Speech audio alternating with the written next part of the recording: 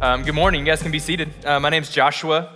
I am the pastor at Ethos Hillsboro Village, and so thankful you guys are here. If you're new here at all, you're joining us in the middle of our series in Philippians. I went and counted the sermons, and this is our 11th sermon out of Philippians, so we've been here for a minute, and no end in sight. Happy Independence Day, or is it? You know, I never know. If you're uncomfortable with that kind of response when I say a joke, when it's like quiet and like two people laugh, this is gonna be an uncomfortable next 40 minutes for you, okay? Not 40, 28, maybe 40. Anyway, all right. Hey, I wanna start on a funny note, which is over, and now a serious note, which is actually kind of serious. Last week, someone came to Hillsboro Village for their first time. They were newer to the city, and they left their keys in their car and left it unlocked, and it was stolen. We have a policeman on site. We reported it immediately, and the car was found a few days later.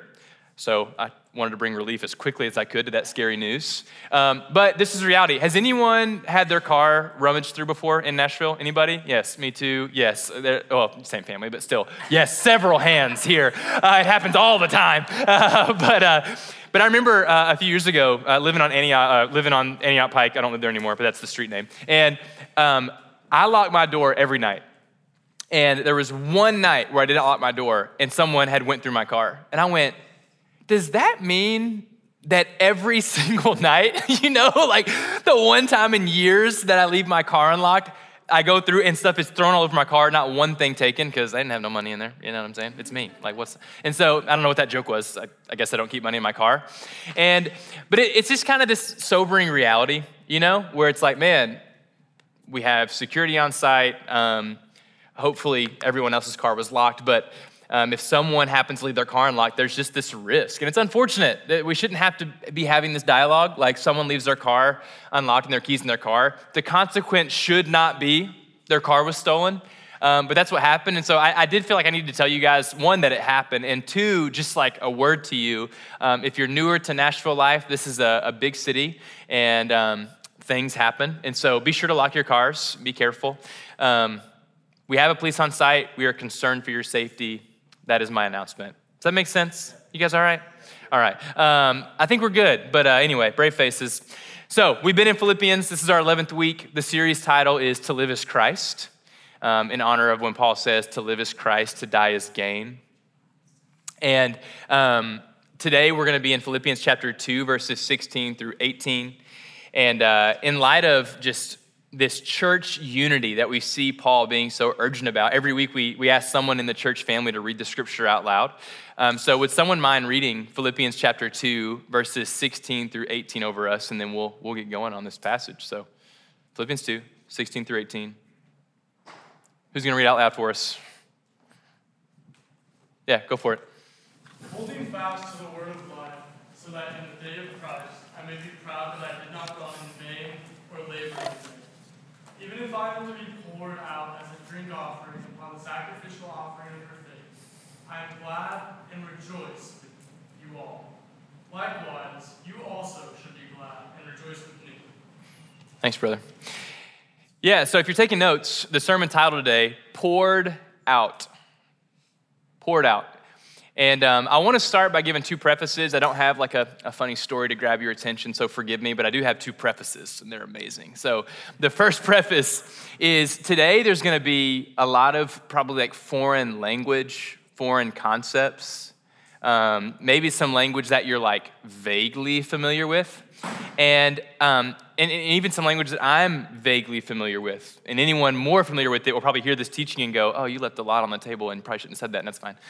We'll figure it out. We'll revise it later. But here's where I want to just give you the onus. Like, just take the big picture today. If there's any part where you're like, oh, I don't really understand what that part meant or that small detail was, like, it's okay. I'm here. Luke Lowe's, like, my biblical scholar is here. If you have any questions around like different sacrifices or offerings, like I can't promise you I'll know every answer, But I can promise you we can Bible study together and we can dig deeper. My hope, though, is that you hear and feel the big picture of this, because there's some beautiful stuff that Paul's going to say. And I don't think it'll be hard for you to get the big picture, okay? So there's your first preface. And if you are wanting to explore a book that has a lot of this type of imagery and language, try the book of Hebrews, because it's chock full of it. All right, preface number 2. We're going to get another insight into Paul the poet. So if you remember in Philippians chapter 2, verses 5 through 11, we talked about how that's perhaps the first Christian hymn ever written, and Paul includes that in this passage. And I was reminded by fellow pastor Gentry Wigington this week that Paul is a Hebrew man.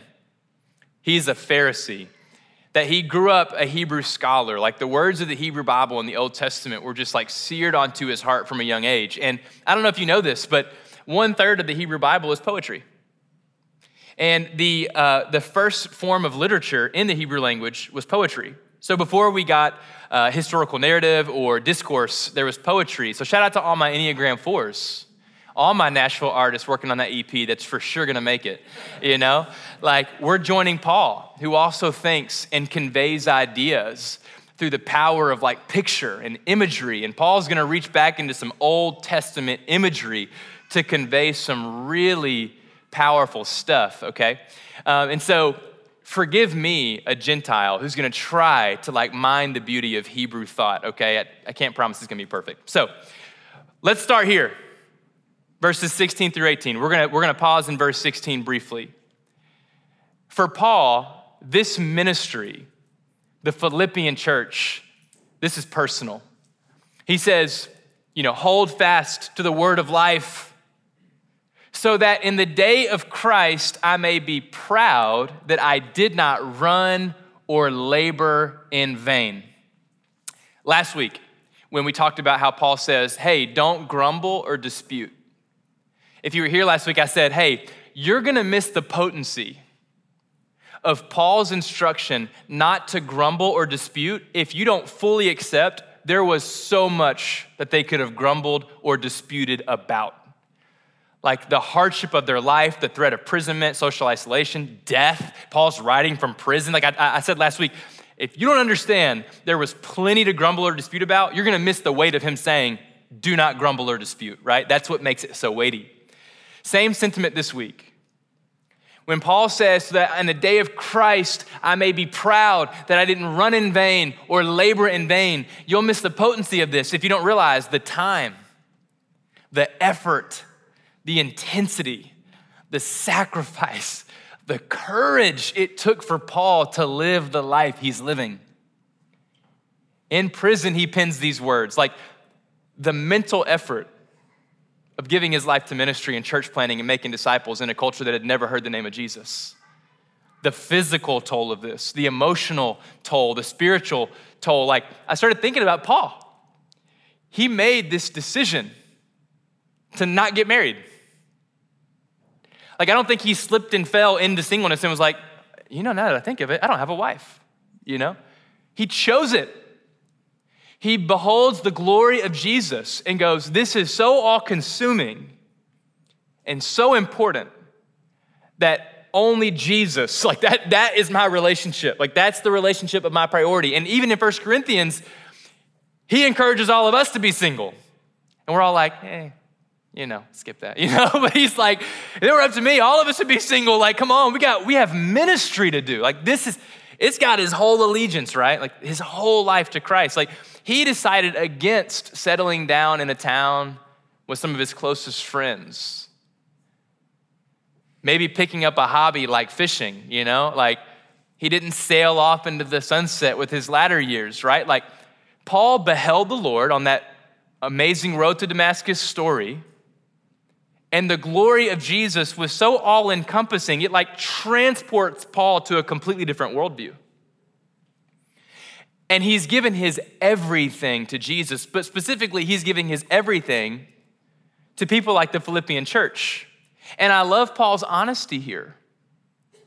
He doesn't do the white lie strategy or commonly the Christian strategy of, oh, it's all good, all the while leaving this burden in his chest buried underneath and doesn't really tell anybody about it. He goes like, no, hey, church family, seriously, Jesus already told me I'm gonna die for this. okay? Like, for sure I'm dying for this. And my whole reason for like breathing and existing is to help you know God. Please, it actually really matters to me personally. I've got personal investment into this. Please listen to what I've said. Please receive the life and the truth and the vision of Jesus deep within your heart. Please let it get into the deepest parts of who you are and shape everything about your existence, because I'm gonna stand before Jesus and I really don't wanna stand there alone. I'm not giving my life and dying for the faith that I'd stand before Christ alone. I wanna stand before Christ alongside my brothers and sisters from Philippi that gave just as much as I did. Please, I wanna be proud. I want you to be proud. When I think through that lens, I go, oh, okay. So that on the day of Christ, I will be proud that I did not labor in vain. And he's like, I don't want to labor in vain. You're the select people I've chosen to like pour my life out into. So thought that was a really powerful image. And then he gets into where we're going to spend a lot of our time today. Hey, so good to see you. All right, so we're going to talk about two types of offerings that Paul brings to mind here, okay? A drink offering and a sacrificial offering. Here we go. You guys ready? Lean in, take notes, fact check me. So Paul says, even if I am to be poured out as a drink offering upon the sacrificial offering of your faith. Two offerings, one by Paul, the drink offering, his life, okay, being poured out. One by the Philippians, their sacrificial offering, which is their faith. Their faith is their sacrifice. And we're gonna dig into both. So, did you see the color-coded slide already? I color-coded it this morning. Probably didn't make much of a difference, did it? All right, let's talk about the drink offering.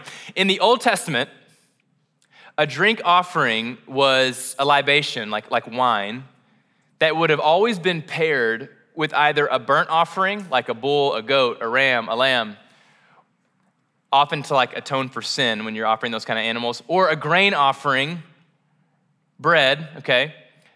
These items would be placed on an altar and in essence given to the Lord, okay? It was a way of offering your first fruits unto God, and there were different purposes for different offerings and different sacrifices. Most notably, we're probably vaguely familiar with sacrifices that atone for sin, and you're like, no, I'm not. I'm like, no, you actually kind of are. If you've ever heard Christ called the ultimate sacrifice, the lamb that takes away, the Lamb of God that takes away the sins of the world, that's sacrifice language, like a holy, unblemished sacrifice that takes away your sin. This is bringing back Old Testament imagery of burnt offerings, an innocent animal having its blood shed on an altar to atone for sin. But let's focus on the drink offering. Picture a hin of wine. If you've never heard of a hin of wine, me neither. I found it in my studies. So let's just picture, for our sake, like a gallon of wine or a cup of wine or something being poured out onto an altar. A drink offering was only offered on specific occasions. After the Lord had defeated the enemies of Israel, of his people, and given his people a restful dwelling in the land, only after that was it time to offer a drink offering. Only after God had completed teaching his people a lesson or delivering them into a place of victory. So for example, he instructs Israel to offer a drink offering while they're in 40 years in the wilderness. And he goes, but don't offer it until you've entered the promised land, okay? So it was a symbol of deliverance, and it was called like a sabbatical offering. So to make that simple, like an offering that was like a Sabbath offering. If you think about in the Genesis, the creation story, on the seventh day, God rested, right? A sabbatical offering, from what I can gather, like out of Leviticus 23, was offered the day after Sabbath, the day of rest. So it was symbolic of deliverance, of victory, and of rest. Now, a key detail, a grain offering like bread, or a blood sacrifice, or a burnt offering, like those animals I listed earlier, they would also be eaten by the priest and the worshiper. So you'd offer some of it to God and eat some of it yourself, right? The drink offering was poured out entirely unto the Lord, all the way, so nothing left, okay? What this symbolized was that God was entering into a period of rest after delivering his people, but the people could not fully enter into that rest themselves. What it meant was God's delivered you into the land, but there is still dominion and work and labor to be done. Again, think about the Genesis story, Adam and Eve, consequence of sin. You've got to work and toil in the land. I've provided the land, it's your land, but you've got to cultivate the land. Does that make sense? So there's like this pairing of like, oh, it's a gift, you've been delivered, but there's work to be done. Okay. So with the drink offering, God enters rest, the people celebrate the victory, and they understand there's work to be done. Last thing. On a simple note, when Paul says, I'm a drink offering being poured out, he certainly wants you to picture like this wine being poured out on an altar is the span of his life. The beginning of his life all the way to the end. And he's going, every ounce of my life is being poured out for the name, the glory of Jesus and the good of this world. My life is as that wine, being completely emptied out for the sake of Christ. A powerful image. Okay, moving to the sacrificial offering of the Philippian church. We good? Ready to switch? Here we go. Okay. So in this imagery, the Philippian church is like a priest bringing a grain or a burnt offering. And the sacrifice they're offering is their faith. The NASB translates it the sacrifice and service of your faith. Meaning your faith has hands and feet. It's not just this like, I believe in God, but I kind of keep my religion to myself, like it's a private matter. For the Philippian church, they were with their hands and feet making much of Christ, with their lips testifying to who Jesus is. And for the Philippian church, make no mistake, this was a sacrifice.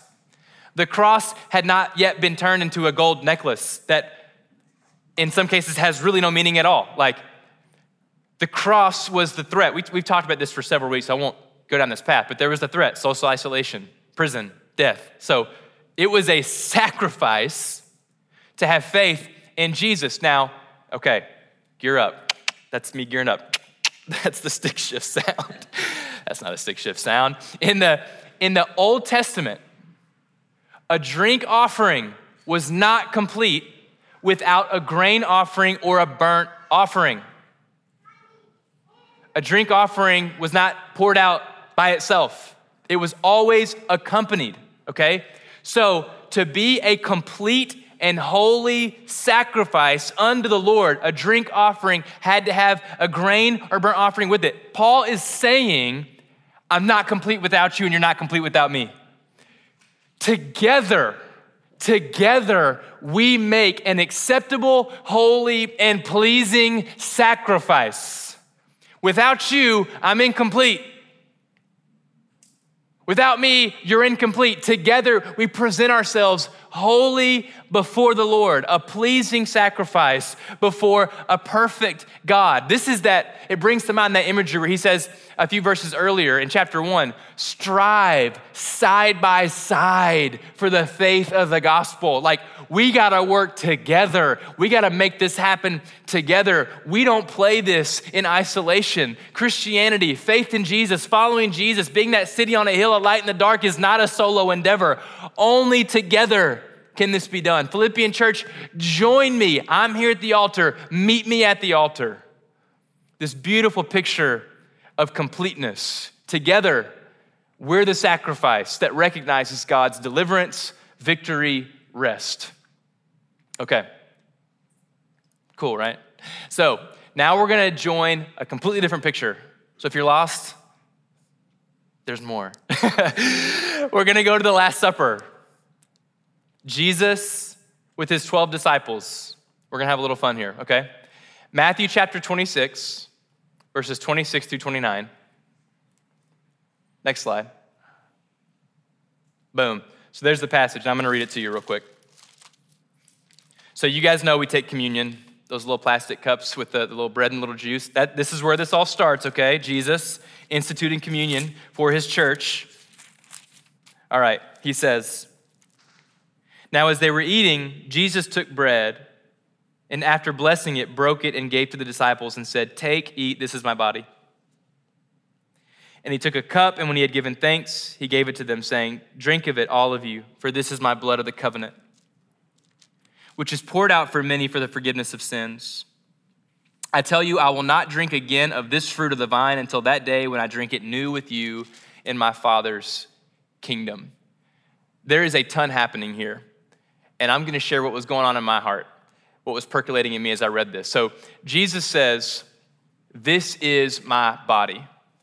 His body like the bread. It brings to mind the grain offering, the bread offered before the Lord.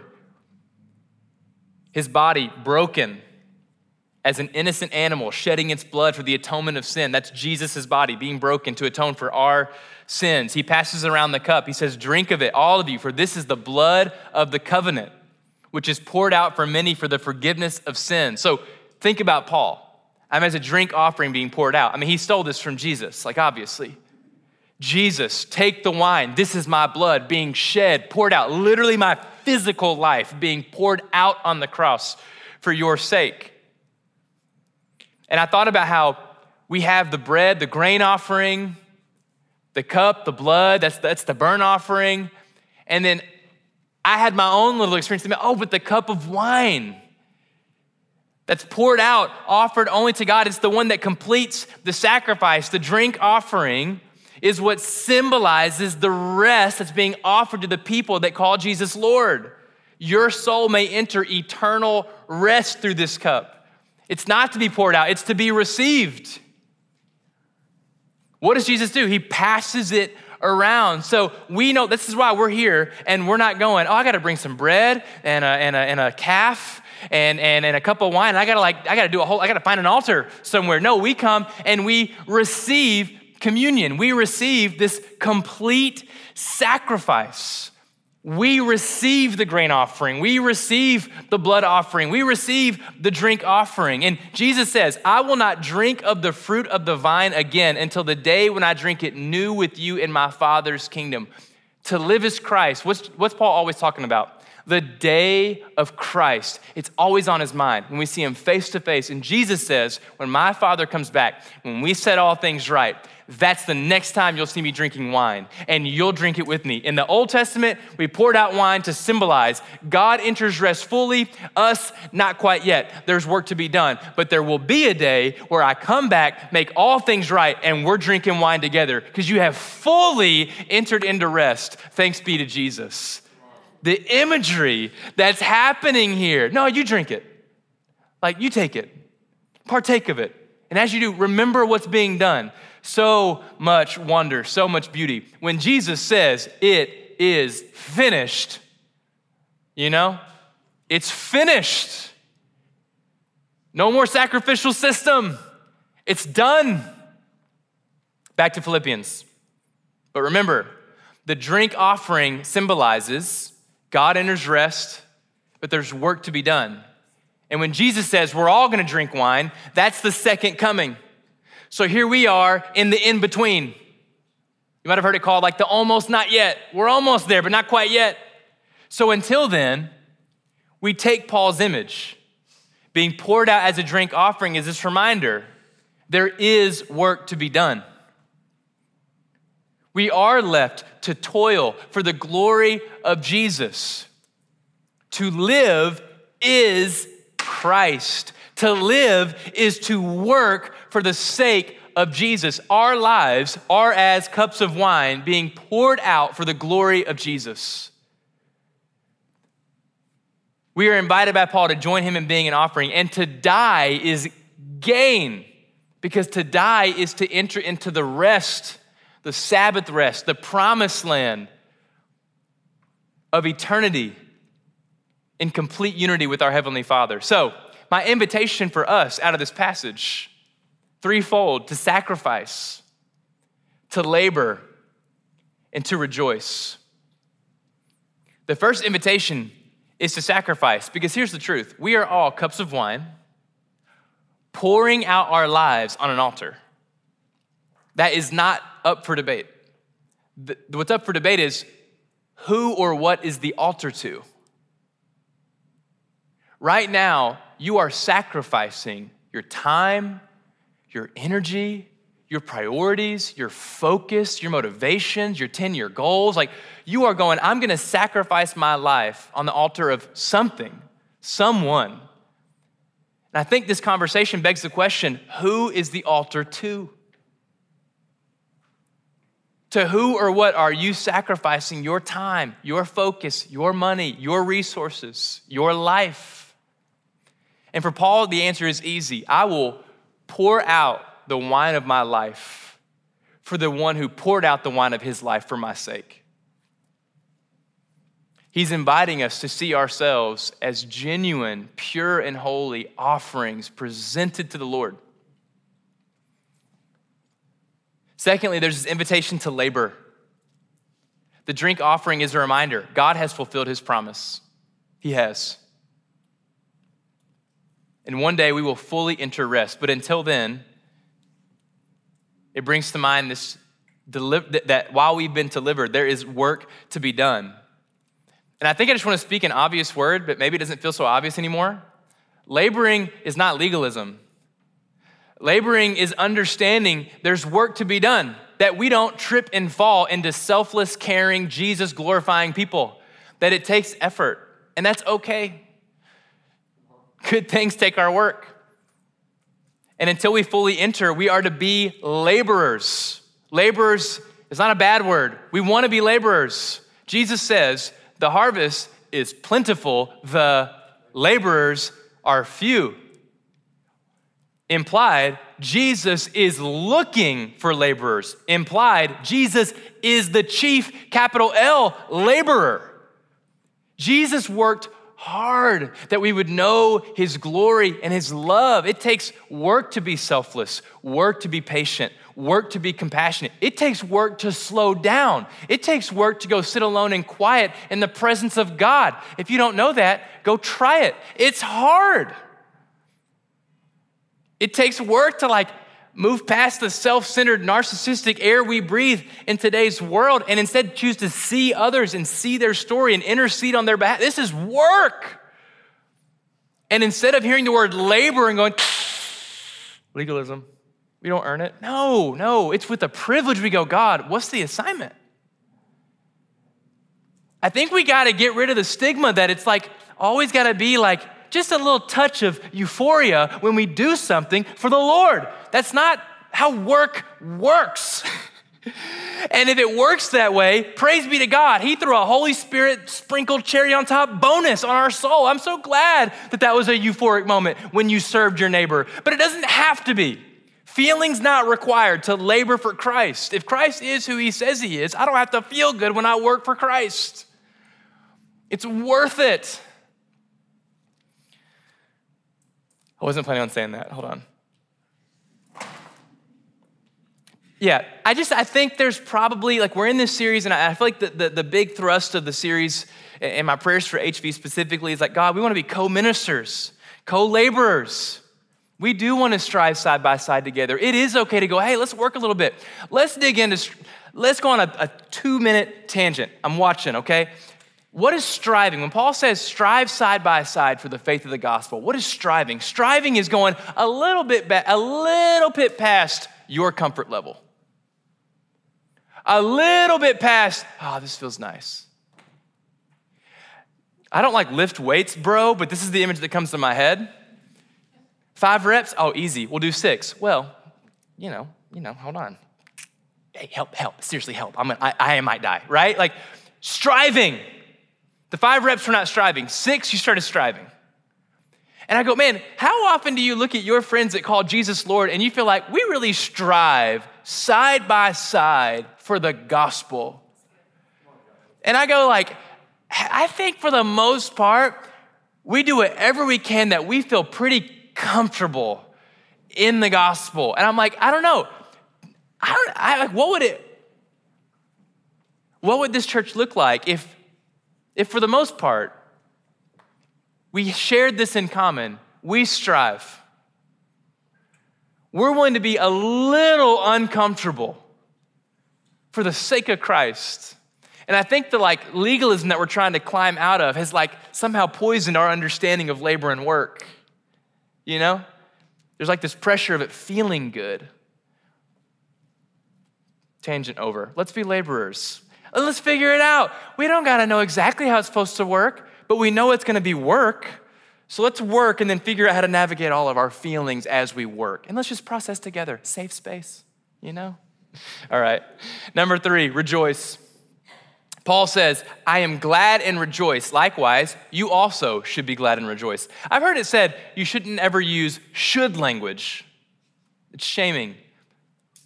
So forgive Paul for saying, if you're not rejoicing in your current spiritual walk with Jesus, you should be. You need to rejoice. If you're not rejoicing in your service to Christ, what needs to change in your view of God, view of self, view of the world so that you can rejoice? Because I promise you, all the math adds up. If you are sacrificing and laboring, 2 + 2 is 4. Rejoice. It's easy. Paul's like, man, I'm not in this weird placebo. I have beheld the glory of Christ and consequently am sacrificing and laboring for Christ. I've got a baby now. Baby talk. There's more. A dad plug. All right. For Paul, simple math, 2 + 2, 4. To labor and sacrifice after beholding the glory of God is simple math. And to rejoice while doing it is simple math. He goes I have seen Christ and I'm going to see him again. I have beheld the Christ that gave it all for me. I have beheld the Christ who was good on his words. Anyone who loses his life for my sake will find it. I have found it. I rejoice, and you should too. You found it. When Paul instructs, be glad and rejoice, he's not a loser helping other losers cope. He has found the sole purpose of existence to know God's love, to receive God's love, to reciprocate God's love to God and to the world around you. And so he knows with full confidence, man, me and Jesus, we're in we really dialogue. I'm really talking with Holy Spirit, and I'm really gonna see him again. All this is really worth it and really temporary. So rejoice. And he's coaching the church. He's being a good spiritual father here. Hey, if in your journey with Jesus and your sacrifice for God and in your labor for the Lord, there's no rejoicing, probably Luke 5:16, withdraw to a place of solitude and sort that out with God. God, I've been laboring, and I'm gonna be honest, all I'm drinking is a bitter cup. Will you show me what has to shift in my heart to understand the glory and the joy available in this labor? The joy available in laying my life down for you. Because my math is wrong. Something's up in here. And so if I need to confess some selfishness or some greed or some impatience, just will you help me work it out? Because according to Paul and according to Jesus, if I give my life to you, I gain it. So anyway, I'm tangenting again. We're gonna go to communion because that was the point. I was trying to get to communion quicker than normal to help you process on your own. I'm trying to not overwork our circle up and talk muscles. So since we've already circled up and prayed together, we're gonna do communion individually. And I wanna invite you to ponder 1, 2, or all 3 of these words, but let's think about sacrifice. And if the Holy Spirit's already got your attention and he's got you thinking about something, tune me out and just start journaling and praying, because that's really the point. But if you need some guidance, and how do I take what Josh has said and actually process it, here's some guidance. Sacrifice. Consider your life. Who or what receives most of your time, energy, effort, and motivation? Who is the primary recipient of your life being poured out? Don't live in shame. Just call it out. Name it. And then just sit with God. Okay, God, what do I do with that? If my answer is Leona, my fresh baby girl, all right, well, I need to sit with that. Lord, hey, you're number one still. Will you help me navigate? Being a husband, being a father, but it's still you alone, right? So let's just be honest here. Labor. How are you currently laboring for the gospel? Where is the harvest plentiful in your life? When Jesus says the harvest is plentiful, he's promising you in your life the harvest is plentiful. And I think sometimes when evangelism's hard, it's because we need more courage and we just need to do it. And sometimes it's hard because you keep throwing seeds on hard soil instead of exploring with God, where's the soil soft? Because I promise you, there are people in your vicinity that will warmly welcome the news of Christ. We just got to go find them. I think that's what he's getting at here. Hey, the harvest is plentiful, so go preach it. And when people don't receive you, it wasn't plentiful there. Doesn't mean it's not plentiful. It just means you need to go keep preaching it somewhere else. But I promise you, there are people in this city desperate to hear God is real. He knit you together in your mother's womb. He loves you more than you can know, and you can have a forever relationship with him right now. I promise you this is true. So I wonder what we could gain if we just sit with God and go, you made a promise, the harvest is plentiful. I'm not seeing it. Will you reveal, is it a me thing? Or do I maybe need to adjust where I'm spending some of my time? Because I want to find that harvest. There is salvation to be had. Rejoice. What do you personally need to believe about God, about your life, in order to be glad and rejoice as you count your life as sacrifice unto the Lord and say yes to being a laborer? Guys, I don't want to do any of this without joy. I got to sacrifice my life and be depressed? Dude, no. You do not. A lot of us grew up in churches where that felt like the call. It should just be really hard and you should feel pretty bad, but man, I promise you it's worth it. It's like Paul sang hymns in jail. Guys, if we went to jail, let's just watch that funny TikTok sketch right now in our head, how we would be acting in chains. We're like over here just like, hallelujah. Like, no way. We'd be so pitiful in chains. Gosh, not you, me. I would be. You'd be great, What does Paul know about Christ? What is he experiencing in his inner closet, in his personal dialogue with God, where he is no placebo effect, full of joy as he sacrifices his life? So maybe that's what God's going to invite you into. No, I do want to give you joy as you do all of this. Maybe there's something to explore there. Okay. Love you. Let's process a little bit. However you want to spend time with God, at the 11 a.m., we got the whole back of the room. If you want to walk around, lay down, take a nap, you can go on a walk outside, or you can sit here and journal, or just close your eyes and ask the Lord, Lord, how are you wanting to speak to me out of this? What's my step here? But I do sense God has something for you. So I'm going to give you like 7 or 8 minutes just to process on your own what God might be inviting you into. And then I'll come back up and I'll segue us into worship, and then we'll get out of here. All right, love y'all.